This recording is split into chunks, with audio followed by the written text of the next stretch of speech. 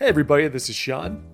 And this is Kevin. And we have another episode of Shot by Shot ready to go. We have an old friend. He is part of the 12 Gauge Comics family and Studio Gaijin veteran. Kevin, I don't know why I'm talking about this. You know this man far better than I ever will. Who do we have as a guest?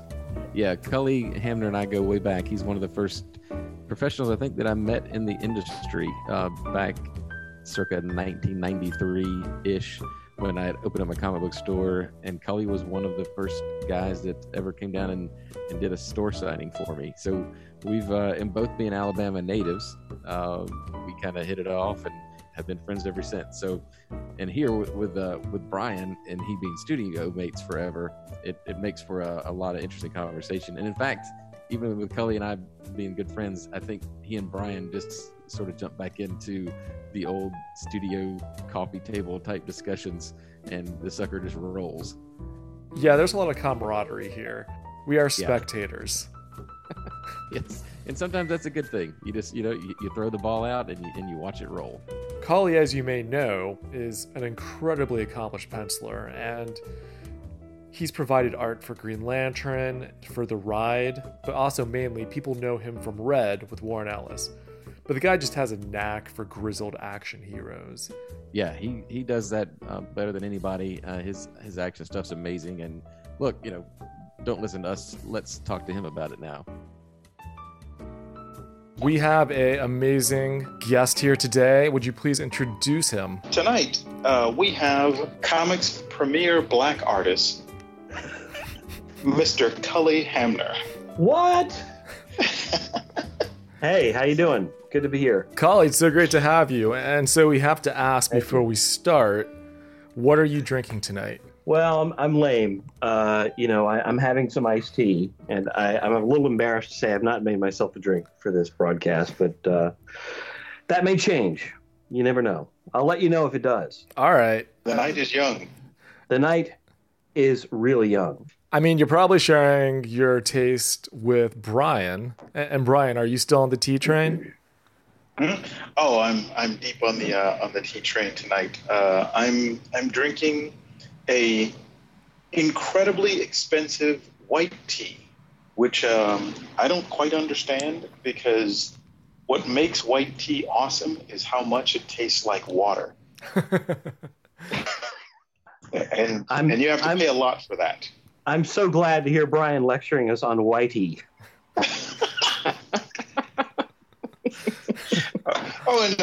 And before we go too much farther, the saying that Cully Hamner is comics premier black artist. Oh man, it's kind of a joke between Cully and I. It's a long-time private joke between the two of us. And I say that because Cully always gets the assignment to do black characters. So he's comics premier artist of black characters. This goes back a long way, because my very first regular kind of assignment in comics was a book called Green Lantern Mosaic. And Green Lantern Mosaic was the Green Lantern book that starred the John Stewart character. And for the first few years that I was in comics, of course, there was no internet really to speak of at the time, and no one really kind of knew what you looked like. I would sit next to Brian at shows, and people would walk up to Brian and they would say, "Oh, you're Cully Hamner. I really enjoy your work on this book. It's so true to life. And you can really tell a black artist is doing this book." And Brian would always, sometimes Brian would just sort of sit there and roll with it, like, "Yeah, oh, thank you so much," and sometimes he would go, "Actually, no, it's this white dude right here. This is Cully Hamner." Sometimes we would switch name tags just to mess with people. From the fact that everybody thought that I was a black artist for the first few years of my career, I don't know, maybe that's parlayed into the fact I always get assigned books featuring like sort of non-white characters, but I'm perfectly happy with how it's kind of like played out, because I've done some great characters. Yeah, and it's really cool, because I think with Cully being like the whitest guy I know, it's actually it's actually kind of cool because, he's just really incredibly observant and incredibly empathic in the way that he views things. And I think rather than necessarily, sort of bringing his ethnicity to the table, he brings an insane amount of creativity. Well, thanks. I mean, I think, not to get too deep into it. I mean, I don't know, this is the direction this conversation is going to go, but if there's a motivational kind of an ethic to what I try to do, is to try to bring humanity to everything. So to me, it's like there's a set of commonalities with everyone. We're all human beings. We all have the same kind of needs and the same things that we're going for. And there are cultural differences, but if you can try to find kind of connective sort of bridges that are underneath those things, you can kind of build on top of that and learn more about the kind of characters that you're trying to get across and try to connect with an audience. The things that oftentimes separate us tend to be nuance. The things that bring us together tends to be the bigger thing, which is that humanity, that thread of humanity. And I think that's the thing that draws us to stories. Well, it's funny. I credit the studio a lot for that because, when I joined the studio, I mean, I was a couple of years out of my teens, really, and I'm joining up with a studio full of people from kind of all over the place and all different kinds of people, We all had that sort of common thread that we loved comics, we loved storytelling, we wanted to learn from each other, we all respected each other. But, we didn't all have the same background. We weren't all the same color. We weren't all the same anything, really. And, for somebody like me, white boy from Alabama, I just sort of ate it up. I was like, this is amazing. All these guys here and one girl. It was just it was like a buffet of experiences. Oh yeah. And that's the cool thing is I think the stuff that happened at the drawing table was just as fascinating as the stuff that happened away from the drawing table. Yeah. And I think a lot of the stuff that happened away from the drawing table, we managed to somehow bring it to the drawing table and into the work that we're doing. Yeah, definitely. Kali, one thing that you said, you try to find the empathy and the humanity, I find incredibly resonant. Because when I look at your work, the first thing that came to mind is that you make these violent, retired or nearly retired veteran officers, these killing machines. You show like an interiority and vulnerability to them that you don't see. Like when I think of like Frank in the original Ride, yeah, there's Frank and he's flexing his pistol and he kind of has this like Charles Bronson energy. But then my favorite panels are him falling asleep and getting grumpy. Or like when you look like at your most recent contribution to the Ride, it's Fu, this like grizzled, hardcore army sergeant crying. And that I think that's a very singular skill. And how do you go about kind of eliciting those emotions in these character archetypes that we don't expect to see those in? Well, I think that, probably there was a very direct influence in trying to capture that emotion on that last page because I was really late. And I was probably crying when I drew it. So it was method.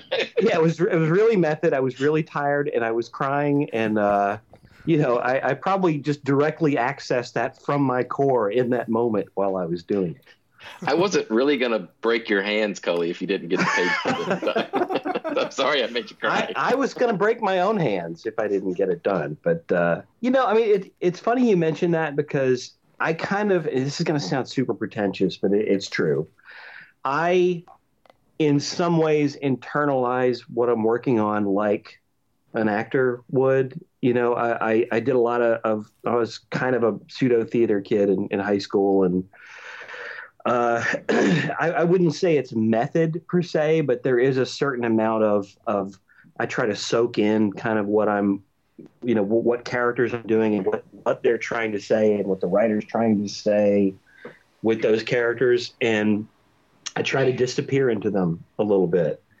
And very often, if you'll look at me drawing a page, you'll find that I am kind of reflecting what the characters are feeling sometimes on a page. If you look at my face, because I have a mirror next to my desk, so a lot of times if I'm doing expressions and stuff, but I'll catch sight of myself, and if I'm doing an angry page, I look angry. If somebody's frantically running from someone on a page, am going to be kind of a little wide-eyed, and it's going to be reflective on me. If I'm doing an action scene, very often, in order to kind of figure out the basic physicality of what's happening, I will stand up and I will kind of motion myself through I'll block the scene in a way. And again, I mean, this is all stuff that Brian's familiar with, because I'm sure I did it in front of him when I was in the studio. We all did. Oh, yeah. We would all well, that was one of the things that I thought was cool, that, you're almost embarrassed by it when you're doing it in your own space. But, like, at the studio, we got to the point where it was so common for someone to, like, start making facial expressions or make weird hand gestures, and you realize, oh, okay, or get up and act something out. And even when we'd shoot reference for each other, it was like, you didn't need the face, but we always made the facial expressions, of a guy getting shot or something like that. And I think that's one of the things that I appreciate about what you do is, like, I think there's to a certain extent two types of artists. There are artists that are really good at drawing pictures, and then there are artists that are really good at drawing windows. And I've always thought the stuff that you excelled at was drawing windows, where when we would see a picture of this guy, it wouldn't be that great looking drawing of a person. It would be a moment in that person's life, and you could see that this person was worried about stuff that was going to happen, but was also, sort of considering stuff that has happened, And, part of that is just out of necessity, because I'm never going to be that artist that draws an amazing, I'll occasionally pull off a really cool illustration or a good illustration, but I'm never going to be that consistently amazing guy that can draw. We were in a studio with a guy like that, with Adam. Adam is always going to pull off 99% of the time an amazing illustration. And that's the weird thing is I think we all kind of went, oh, okay, so I'm not going to be the best artist in the world. That job is taken. Well, I couldn't. I was in my way. I was kind of like, I'm not going to be the best artist in the studio. It's like I was looking around and I was seeing everybody just kind of, and of course, a lot of this is just my own neuroses or whatever. But you're looking around at everybody going, well, geez, he can do this and she can do that, and oh my God, and what am I good at? Like what am I going to be good at? And I basically just thought, I am never going to be the guy that can pull off such a natural figure. I'm never going to be the guy that can be can pull off a cover composition that is just unimpeachable. So maybe what I can do is I can concentrate on narrative, and I can concentrate on drafting and try to use those things to make you feel something. And I also came into the studio with a background in caricature, which I have found to be very informative over the years when it comes to making characters visibly emote, and again, try to connect to you in that way. Yeah, and I think one of the things that's cool that you nail, and it's one of those things that I think Luc Besson and Fellini are great at, which is ugly people. Yeah. I mean, I oftentimes struggle with drawing an ugly person, but an ugly person has a much deeper story to tell, than a beautiful person. And I think what's really cool is some of the ugly just background characters that you do. It's just like you see it and you go, what's up with that guy? Well, that goes back to what Sean was saying about lines on people's face, and it's almost like trying to etch a story into that face, even if you don't really know specifically what that story is. You're trying to imply that there is a story.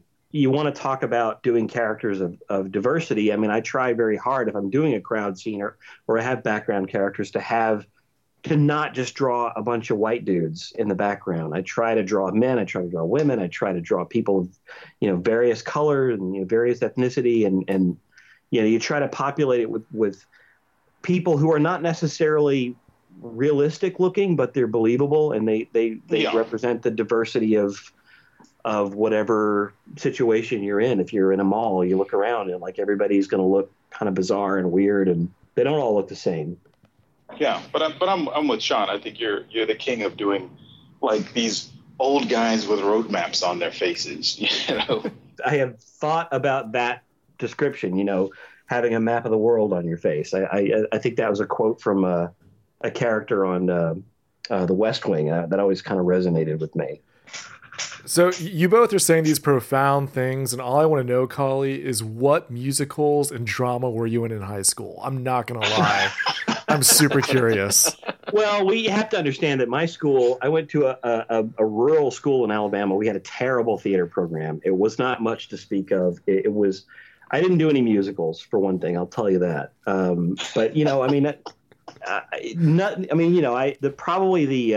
and I hesitate to even bring this up because it's so cliche, but probably the pinnacle of it was I was a member of the speech team, and I went to the state finals with doing a duet acting thing with a friend of mine, and we did The Odd Couple, which everybody does The Odd Couple. It's it's the most cliche thing you can think of, but we went to the state finals, and I flubbed a line in the competition and totally blew it and asked to start again, which was the wrong thing to do. One of the judges said to me afterwards, if you had just kept on going and hadn't asked to stop, you would have won first place. You two would have had the whole thing.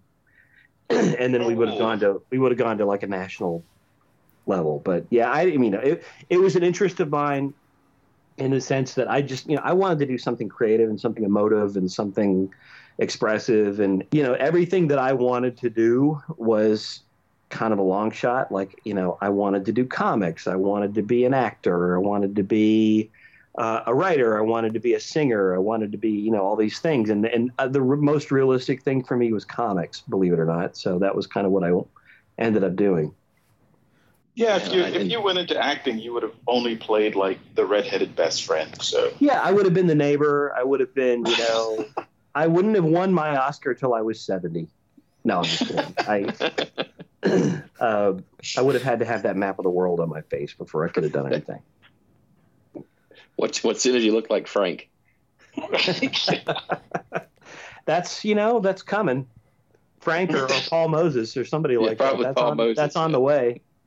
How inspired were you by the 70s exploitation films that kind of modeled and preserved these characters through the decades to come? I mean, when I think of Frank, when I think of Paul, I think of Bronson, I think of Eastwood, I think of those characters. Did those leave a lasting impression for you at all? You know what? I was not a huge Eastwood fan until kind of the latter part of that period of his career. I was more a fan of people like Coppola.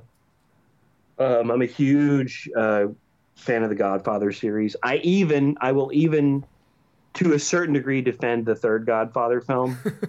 Even though I don't think it's a good film on its own, I think it works as considered of a piece. Mm-hmm. But I will agree with you completely.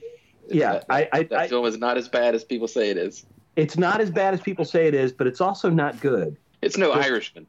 Right.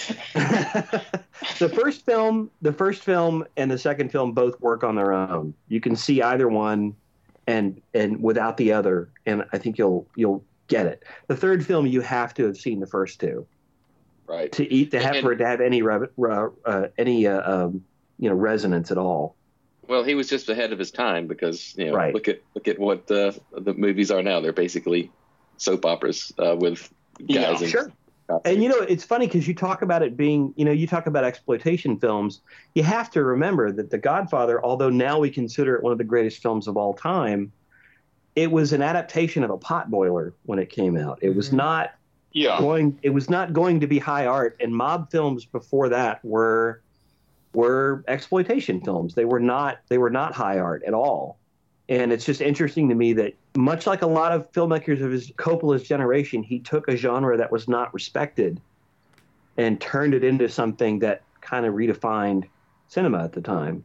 Yes, like the Sergio Leone westerns. That, or, you got to give George Lucas his due. He took the Saturday morning serials that everybody kind of, Lucas and Spielberg took that whole thing and turned it into something too.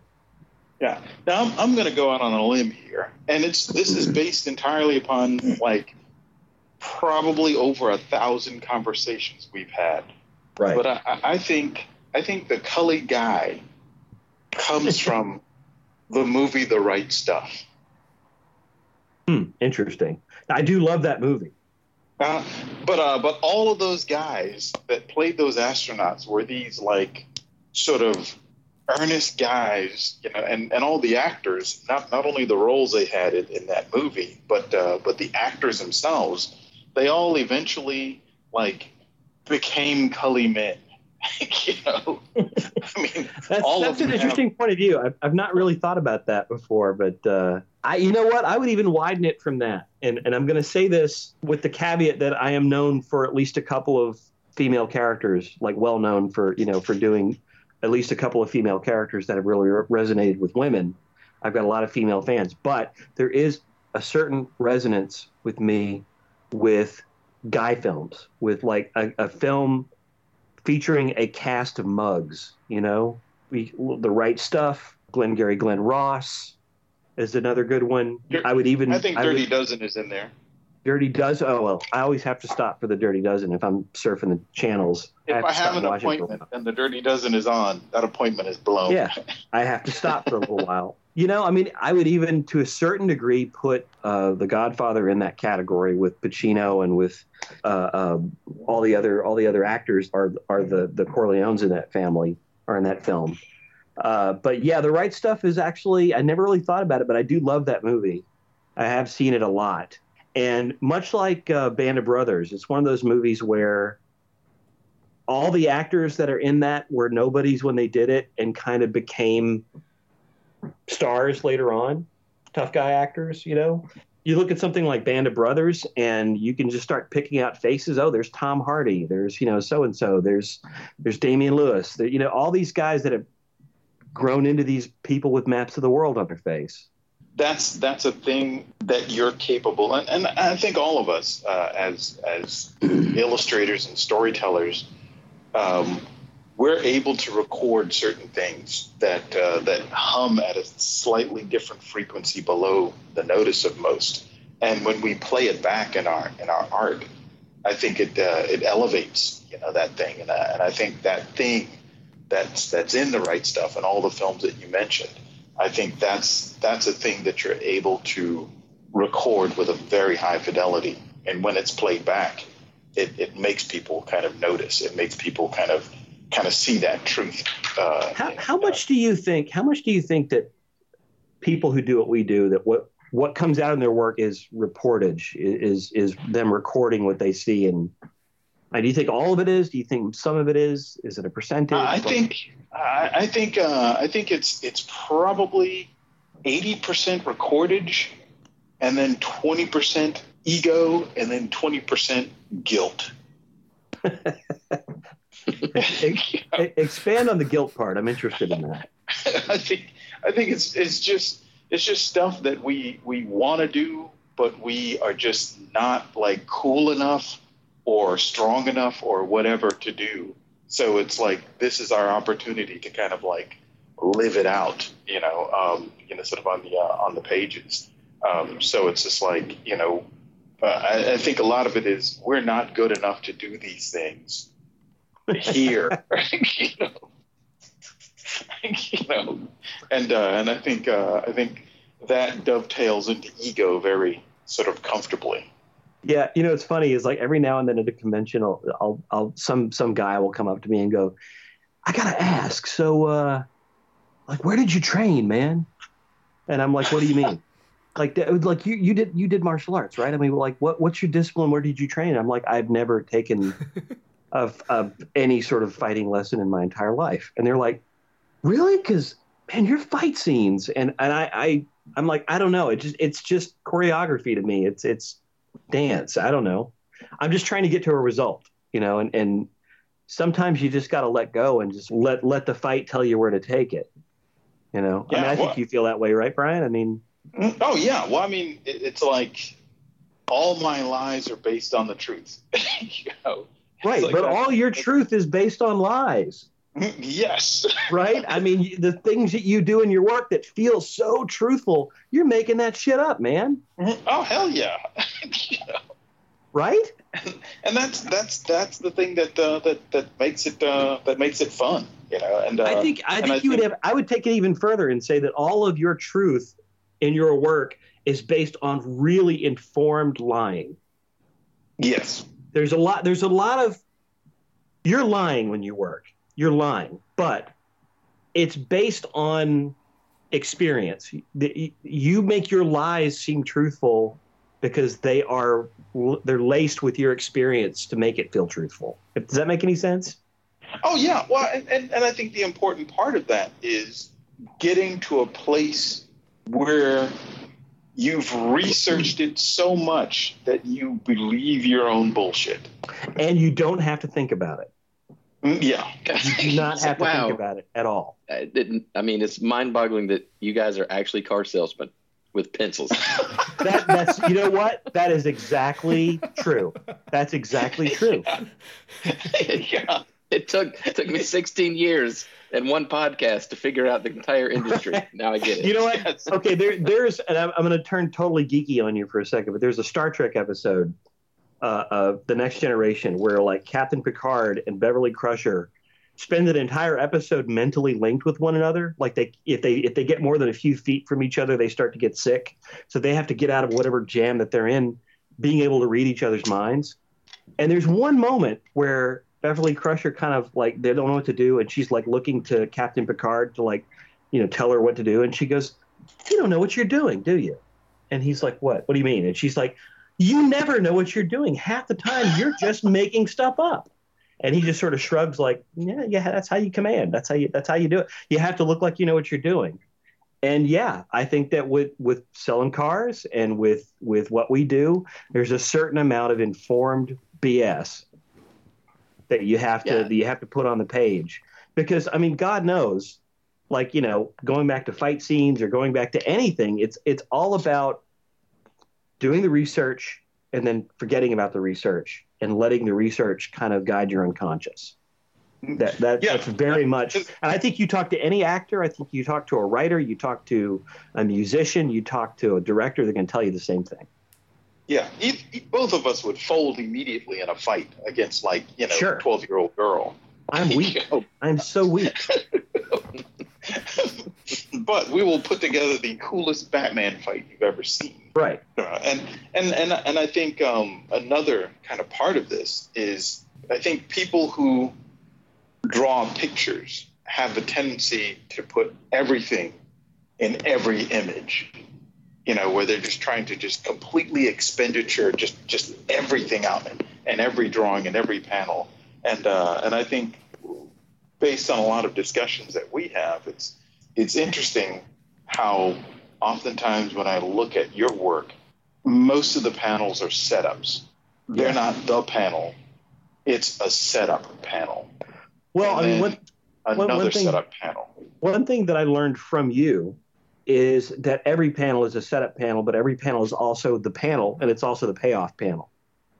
I believe that you used to refer to that as the ecosystem of comics, right? And what that means is that every panel is creating an echo, that's going to be felt in the next panel. But at the same time, it's paying off an echo that was created in the previous panel. So every panel is almost doing three things at once. Yeah.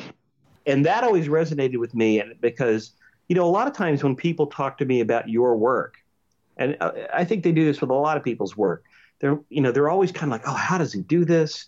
This amazing thing that he pulled off here." And they're almost always where they look is they're looking at the surface stuff, the superficial stuff. What kind of tools did you use? What colors are you using? That sort of thing. And I don't think that they get that only you can do what you do because only you have your state of mind and only you know why you're doing what you're doing. And there is a thought process behind it. There is an ethic behind it. But really, the reason that your comics can be felt so well is because you're feeling them while you're doing yeah. it. And I think it's almost like the attitude of if you pull, you can't pull the battery out of a Ferrari and say, yeah, this is what makes that car move so fast. Right. It's just like, well, you can't just pull that one thing out. And, that's the reason why the car goes so fast. It's all these things that are connected to it. One of the things that always would chase us into late night conversations is the whole finessing the moment. It's like setting that moment up. And when you set it up, it goes by without anyone noticing it. And then you kind of like do a call, sort of to it again. And maybe a few people will notice it. But then when you bring it back that third or fourth time and it reveals, sort of so much more, it's like that to me is better than the best drawing anyone could ever do, is when you really craft that moment. And a lot of the work that you do, you end up just holding back on that payoff and then just dropping it all at once. Well, this is something you and I talk about all the time because we always have that kind of age-old dilemma, and we lament it when we talk about how much to actually draw, about how much work do you want to actually put in to the image that is, sort of technical or superficial, and how much do you want to put into the composition, to the facial expressions, to the, and why are we worrying about background so much? I mean, you and I talk about this all the time, like, oh God, we could be so much faster if we wouldn't just do all these backgrounds and work so hard on those. Cause you and I both can throw some backgrounds. Oh, but, yeah. We've proven it. We've proven it, but all the artists that we admire are people who have they know how to kind of fake a background enough. I mean, they know how to do real backgrounds, but they've just gotten to the point where they don't have to like do all the notes in the symphony. They can just sort of imply a couple of them and you get it. And even if I look at the work that you're most lauded for and the work of mine that gets most noticed, it's always the stuff that hits that sweet spot rather than, oh my God, look at this amazing cityscape that Brian. Well, I think the problem is we're a couple of like classical composers that like going to jazz clubs. Exactly. I tend to express things in musical terms, and you hit the nail on the head. And when you and I talk, it's very jazz-like. I mean, you and I, we play off each other like this a lot. And you're right. It's like you and I have very large visual vocabularies. We have a large amount of chops. But I think you and I would much rather just freeform it. And, you phrase your part and then I phrase my part and we hope it works. To me, that's a lot more fun, a lot more interesting. Yeah, I think the problem sometimes is the serving two masters. I mean, it's like we're trying to serve the eyes, but we're also trying to serve the heart. And I think storytelling is really something for the heart. It's not necessarily for the eyes. But I think just draftsmanship and just good drawing, that serves the eyes. And a lot of times it's like, oh, I can't do both. Right, but you know what? I mean, I do think that's an arrow in your quiver, and you do have to pull it out every now and then. To me, it's like, okay, I'm gonna get close to you. I'm going to get in your face. I'm going to serve your emotions, and we're going to talk, and we're going to look at each other in the eye. Every now and then I have to pull back and show you what I'm capable of to keep you interested, and that's the business. It's like, I think you and I have talked a lot about, like, over the years, like for a long time, I would not tilt the camera in a shot on a page until a little bit of action was going to happen. Like I would strategically keep the camera, like completely square with whatever was going on in the shot. And then the minute that a little bit of action would happen, I would just tilt the camera And the reason that I always kind of thought that way was, you hear that story about Harry Belafonte giving a concert. He's sitting on a stool, and he's does the whole concert not moving and just kind of looking down at the floor and just concentrating on the emotion of the song. And then when the concert reaches a crescendo, all he does is he lifts his hand toward the spotlight, and it just creates this thunderous feeling in the venue. And I've always felt like, if you hold back on those things like breaking panel borders or tilting the camera or doing crazy angles until you want to make an impact, that impact is like magnified like tenfold. Let me ask you a question, and this is going to be kind of weird because we haven't discussed this much, but I think as an artist, much like musicians sometimes, I think we have a tendency to learn solos. Even the work that you end up doing ends up being a series of solos. And it's not until you get a little bit of seasoning behind you that you're really capable of putting together an entire song. Yeah. And when I look through kind of your body of work, to me, The Question was a turning point. Really? Interesting. I mean, all of the stuff is great, and it was like really cool because I knew you when you totally sucked, but there was a spark there. It